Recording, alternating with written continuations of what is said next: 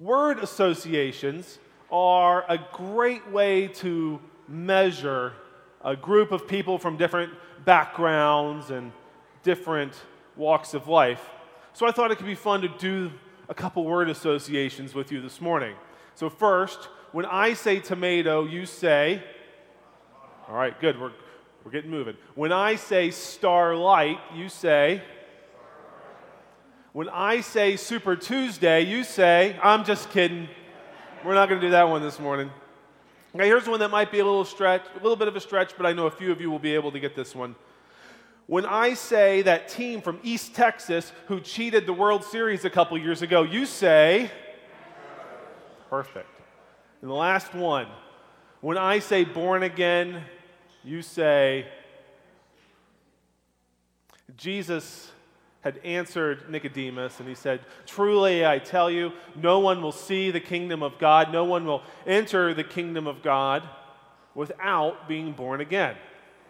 That is some serious word association. Born again and kingdom of God. You could call it biblical word association. Being born was hard enough for me just doing it once, and it's not because I have an unusually large head. To be born again, as Jesus told Nicodemus, well, that sounds like something that's outside of my scope of expertise and also comfort level. To be born again from a mainline Protestant not wanting to rock the theological boat too much, that's something that we Methodists, we reserve that for Christians of a different flavor.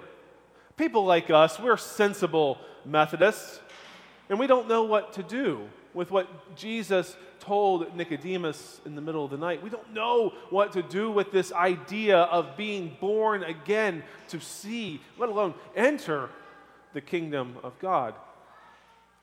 If we knew what to do with this command from Jesus, we would most likely be in a different congregation this morning, part of a different community, where language of accepting Jesus into our hearts, knowing the day of said declaration, marking that day on a calendar, our born again anniversary, where that's common vernacular and practice. This would be a community when prompted with a word association exercise of when I say born again, you say, the response would be confident, it would be unified, and wouldn't leave many of us looking for the closest exit so we can get out. Nicodemus had compartmentalized his faith, and he was missing the spiritual reality that Jesus was speaking of. And instead, Nicodemus opted for the impossible logistical feat of physically being born again. We'd like to skip over this response from Jesus to be born again. The original Greek word for this is anothen. Anothen. This response to Nicodemus. After all, it was Nicodemus who asked the question. I would love to skip over this impossible response. I didn't ask the question. Pastor Ed and Pastor Jeff didn't ask the question. I know you all didn't ask the question. And Jesus' response, it was directed at Nicodemus. So it would be great if we could leave this logistical nightmare of being born again at the feet of Nicodemus. Leaving verses 3 and 5 to Nicodemus would allow the rest of us to jump ahead to verse 16, for God so loved the world. A favorite among college football players and Christian modern interior decorators. Jesus didn't tell his disciples as he called them away from their nets and their families that they had to be born again. This word association conundrum, it's Nicodemus's problem. Why can't we just end the sermon now and all go home or go to brunch?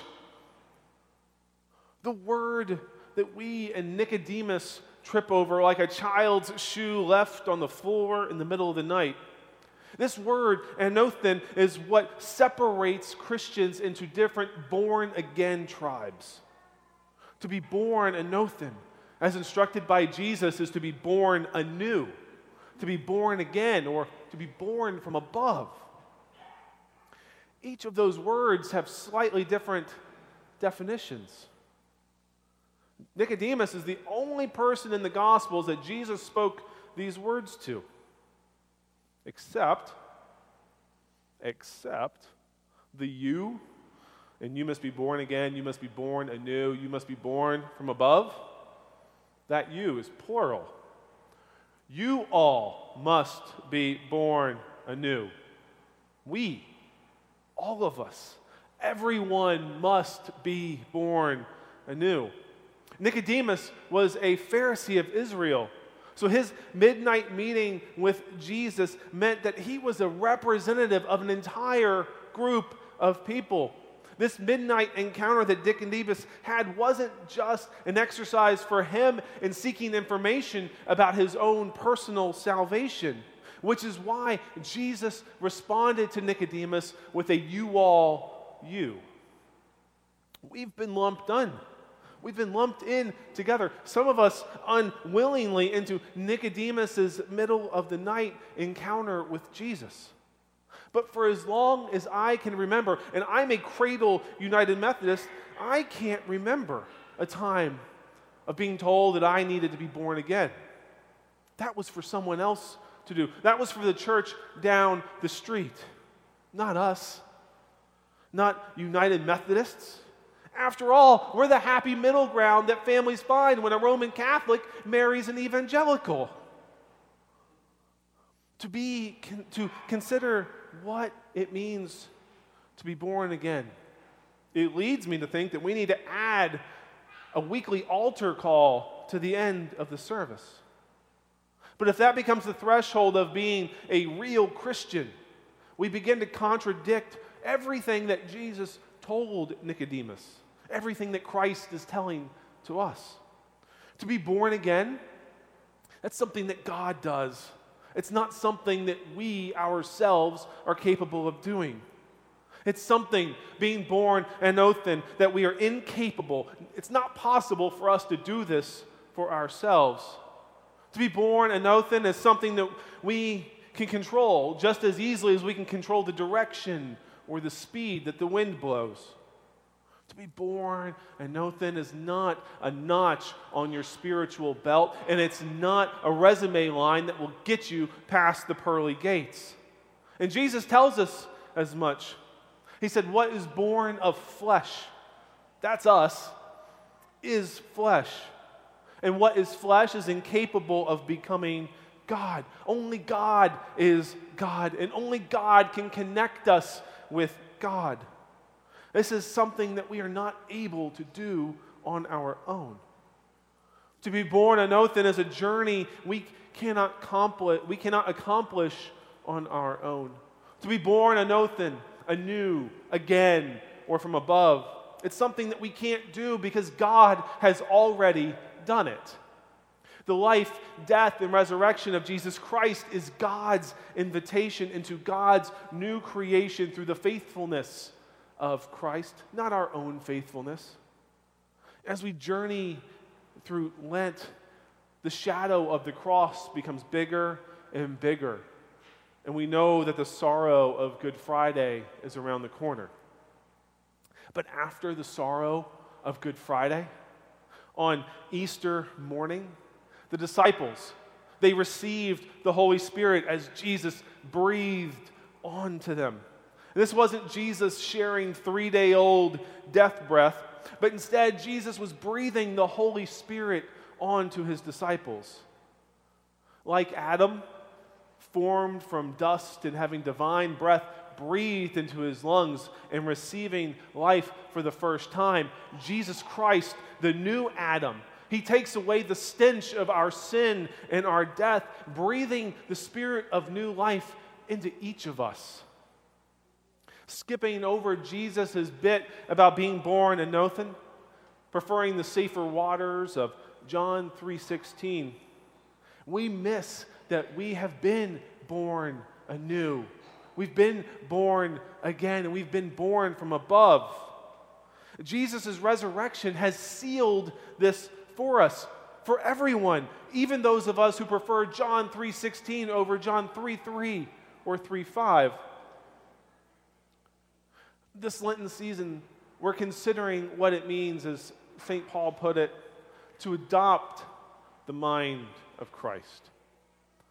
To adopt the mind of Christ is to acknowledge that regardless if you've ever come forward for an altar call, regardless if you have your born again date circled on the calendar, regardless if you attend a born again Bible believing church or you find yourself in the happy middle ground of mainline Protestantism, you have already been accepted by God. The faithfulness of Christ to the will of God is what gives each of us new life. And this faithfulness is something that each of us cannot accomplish on our own. So while you may have a date that you remember, for me it's confirmation back in 7th grade, sometime back in the 90s. Or maybe it was an altar call way back when, or just a few years ago. That anniversary date on your calendar is a signifier of your recognition of something accomplished for you. Whether you knew you needed it done or not, whether you wanted it done or not. Hold on to those dates. Keep them circled, but don't forget that the sorrow of Good Friday does not last indefinitely. Folks, we are an Easter people. When the stone was rolled away and Mary found Jesus in the garden, she first mistook this new Adam for the gardener, for the caretaker of the garden on this first day of new creation that we are all waiting for.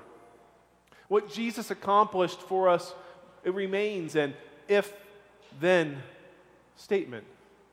If you are born again, born from above, born anew, then you will see the kingdom of God. Then you will enter the kingdom of God.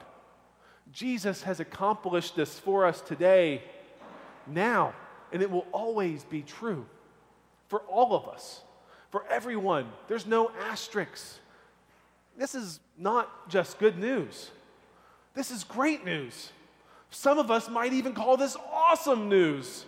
And this awesome news that we celebrate today, we will celebrate as we gather around the baptismal font. And when we gather around that font, we are reminded that each of us has been born anothen through the water and the Spirit. And we will remember that today, later this morning, as we celebrate the baptism of Eliza Charlotte. Being born again, it gives each of us new sight. We are able to see Christ in the darkness of night. We are able to see Christ while the shadow side of creation still looms. But we're able to see him not as the gardener, but rather as the new Adam, the first of God's new creation. Seeing Jesus and trusting in his faithfulness, it's enough.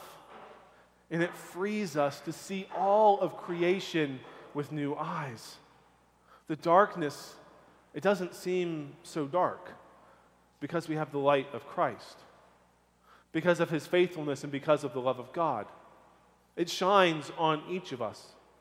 It exposes our born anothenness to the world. But more importantly, it shines our born againness onto those of us who doubt our own enoughness. Thanks be to God. Amen.